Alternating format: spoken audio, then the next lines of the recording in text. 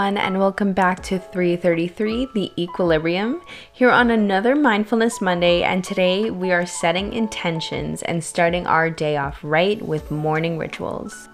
Now, I'm sure we all already have morning rituals set for ourselves, whether that's taking a nice cold shower, or making breakfast, or even heading to the gym. However, a morning ritual doesn't always have to be driven by a high energy. On another side of the spectrum, there are so many people like myself that like to begin their day more calmly by opening up my blinds to let the sunlight in, or making my bed, doing my morning skincare, or even journaling. Now, I understand how busy our lives can be or already are, but I want to share a new way to start your days, or if you maybe haven't even developed a solid routine and you kind of just go as the day carries you, I think this would be a really great way to get your feet wet if you don't know where to start. I wanted to also give a special thank you to a friend of mine who told me of this technique because I experienced a little block, and she gave me the great idea of sharing her guide to how she sets her intentions for each day.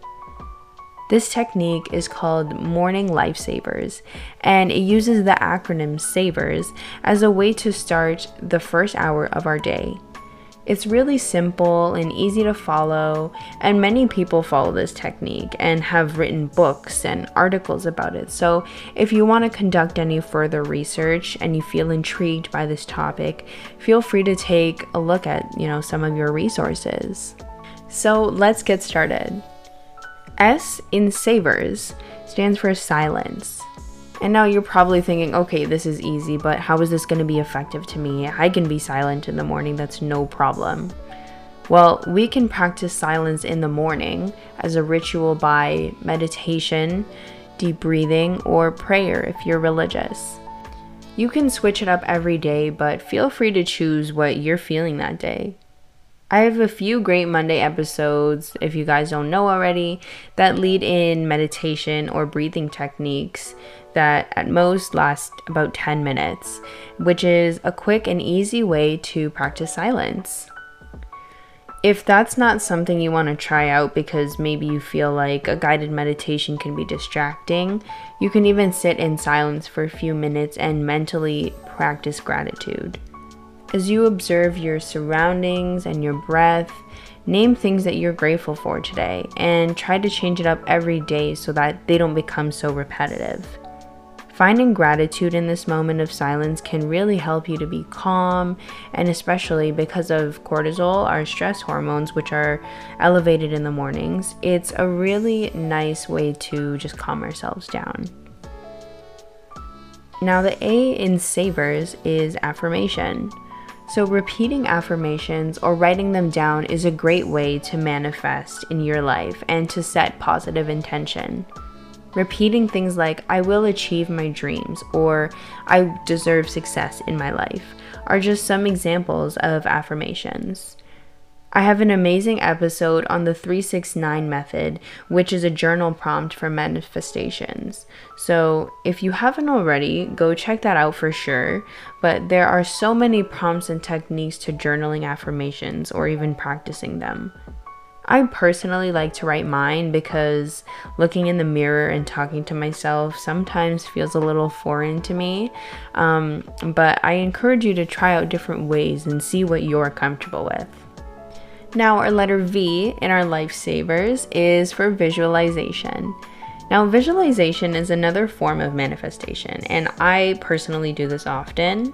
I want you to picture yourself achieving your dreams or already living the life you've been longing to have. Anyone who knows me knows I've been really wanting a career as a nurse injector, putting up my own business, and driving a nice little Mercedes. And I talk a lot about what that life is like, and I pretend it's already mine or that it's coming. No ifs, ands, or buts. And I've even gone as far as replacing the word if with when. And a small change in my vocabulary has really changed my perspective on what I'm going to achieve. Notice that I didn't say what I can achieve. It's because I will achieve these things. And E, our next letter, is for exercise, which is reducing our stress levels or filling our bodies up with energy. And it doesn't have to be strenuous. Remember that things like yoga, walking, or dancing are ways to get your body moving too. Anything that you can do to stay active for at least 20 to 30 minutes a day will be extremely beneficial to your health and your mind. Now, the letter R is for reading. And it's important to exercise your mind too. And it's the best way to absorb knowledge.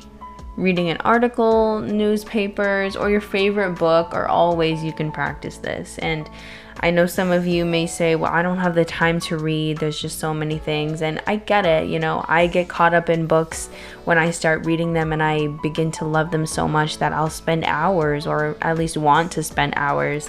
But what I like to do is section off my book in ways that I could spend maybe 30 minutes or finishing a chapter each sitting. So it really just depends on what your schedule looks like and how you want to prioritize your morning ritual. But there are so many ways you can practice this, and even just putting at least 10 minutes of your time to do a little reading can go a really long way. Now, the last is S, which stands for scribing. And this could be journaling or writing a list of your future goals. It's just as simple as that. I think this is a really awesome way to set intentions to your day. And if you don't already do this, I encourage you to try it for at least a week and see how it makes you feel. You might completely fall in love with it, which is amazing, or you might hate it, and that's okay too. It's all about finding a balance that you enjoy and can maintain. Something that keeps you feeling good and wanting to do it again. Because if it feels like a chore, you're going to treat it like a chore and you're going to continuously put it off. And that wraps up Mindfulness Monday, everyone. I love you guys and I hope you enjoyed this week's episode. If you have any comments, please feel free to reach out to me on Instagram or leave a voice message on Anchor. And don't forget to participate in this week's poll if you are on Spotify, and leave a rating or review if you have the time, because it really helps me to improve my podcast and grow in my experience and practice.